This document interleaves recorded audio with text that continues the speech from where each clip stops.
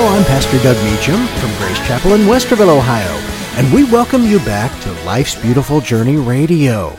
Each week we will be talking about a different part of life, and this week we will be talking about tomorrow.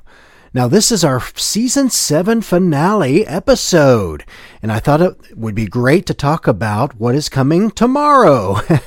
And having that as my subject for this week made it sort of like an Abbott and Costello routine from days gone by, where someone asked, "What was your topic this week?"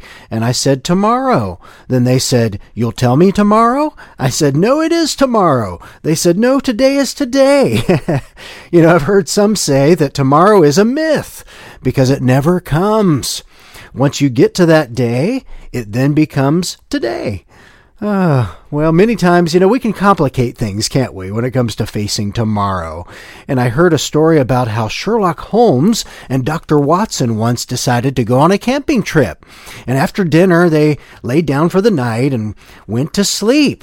Well, some hours later, Holmes awoke and nudged his friend, and he said, "Watson, look up at the sky and tell me what you see." Well, Watson replied, "Well, I see millions of stars." "And what does that tell you?" Watson pondered for a minute, and then he said, "Astronomically, it tells me that there are millions of galaxies and potentially billions of planets. Astrologically, I observe that Saturn is in Leo. And horologically, I deduce that the time is approximately 3:15. Theologically, I can see that God is all-powerful and that we are small and insignificant. Meteorologically, I suspect that we will all have a beautiful day tomorrow. What does it tell you, Holmes?" And Holmes was silent for just a minute. Then he spoke. "Watson, you idiot! Someone has stolen our tent." Sometimes we are so focused on tomorrow and the big picture that we miss what is happening right in front of us, don't we? As a kid, it was difficult to have to wait for tomorrow for something exciting to happen. Waiting for Christmas Day to arrive or for a trip that we've been planning for a long time, for that departure time would keep me up with excitement. I can remember one year that we were planning on going to Florida and wanted to leave before sunup so we could get all the way down there. And I believe, we were trying to make the 16-hour drive from Ohio to Florida in one day. So we decided to leave at 5 a.m. or so. And again, the excitement was so strong in my young mind that I tossed and turned and tried falling asleep and just couldn't. And then the moment I think I finally fell asleep, or at least I felt like I did, my mom was there turning on the room light to wake me up. That happens a lot as an adult, I think, when I have an early flight to catch. And, that was always a fear that I would oversleep and miss my plane. And then there was a time when our band New Method, was scheduled to perform for a local Fox TV News morning show.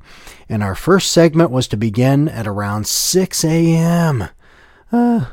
I might as well have just stayed up all night as my excitement for the next day, for tomorrow, kept me tossing and turning throughout the night. For many people, tomorrow represents the future. And in fact, Disney World calls one of their areas in the park Tomorrowland. We discussed this idea during our future podcast that you can check out in the archives. But I always loved Walt Disney's take on what tomorrow might hold for us regarding technology and lifestyle.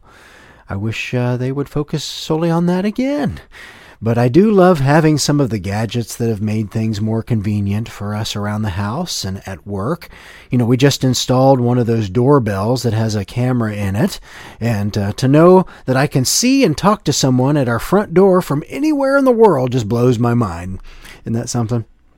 But I also like to keep many of the traditional things alive in my life, too. There's just something to be said for slowing things down and enjoying life as it happens. When I take a minute to sit back, relax, and reflect on the blessings that I have in my life, I don't have to worry about tomorrow. I like how the Word encourages us in this area. In fact, in Matthew 6:34, it says, "Therefore do not worry about tomorrow, for tomorrow will worry about itself. Each day has enough trouble of its own." And that helps me keep my focus in on what is going on around me and not to get, too lost in what tomorrow holds.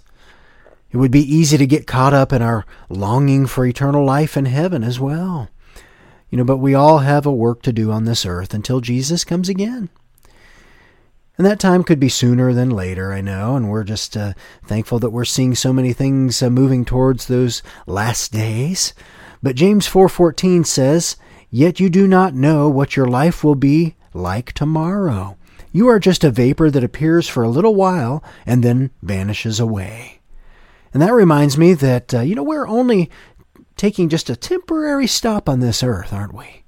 What feels like a long lifetime to us in our world is just a blip on the timeline of eternity. As Christians, our ultimate tomorrow land is our home in heaven. And the Word tells us that in heaven there will be no more pain, no more tears, no more night, no more death. Can you imagine that? That's where that song, I Can Only Imagine, talks about those things. But you know how you always have slight pain somewhere in your body? Maybe you have a headache right now that you're dealing with, or a little sore in your mouth, or muscle aches, or even when you stub your toe. All those things would be a thing of the past when we get to heaven. Even the pain of betrayal or grief that we feel inside, those would be gone. So no matter what you are facing in this world, just remember that we have tomorrow to look forward to what God had in store. It's like the old hymn that says, "Because He lives, I can face tomorrow." We can walk in victory because of Jesus in the here and now, but it is awesome to know that what is to come tomorrow will be amazing. And knowing that is the best way to travel through life's beautiful journey. Our podcast, again, is sponsored by Grace Chapel Community Church, and more information can be found about the church at gracechapel.us. Again, that's gracechapel.us. Remember that you can send me an email directly to Pastor Doug Meacham at yahoo.com. Again, that's Pastor Doug, MEACHAM, at yahoo.com. We also have added a page to Facebook, so you can look up Life's Beautiful Journey Radio and like our page on Facebook, and we can interact more often throughout the week. It's just a great way to talk about Life's Beautiful Journey. We will be back on June 22nd for the start of Season 8, and I hope you can join us again for Life's Beautiful Journey. Thanks again, and God bless.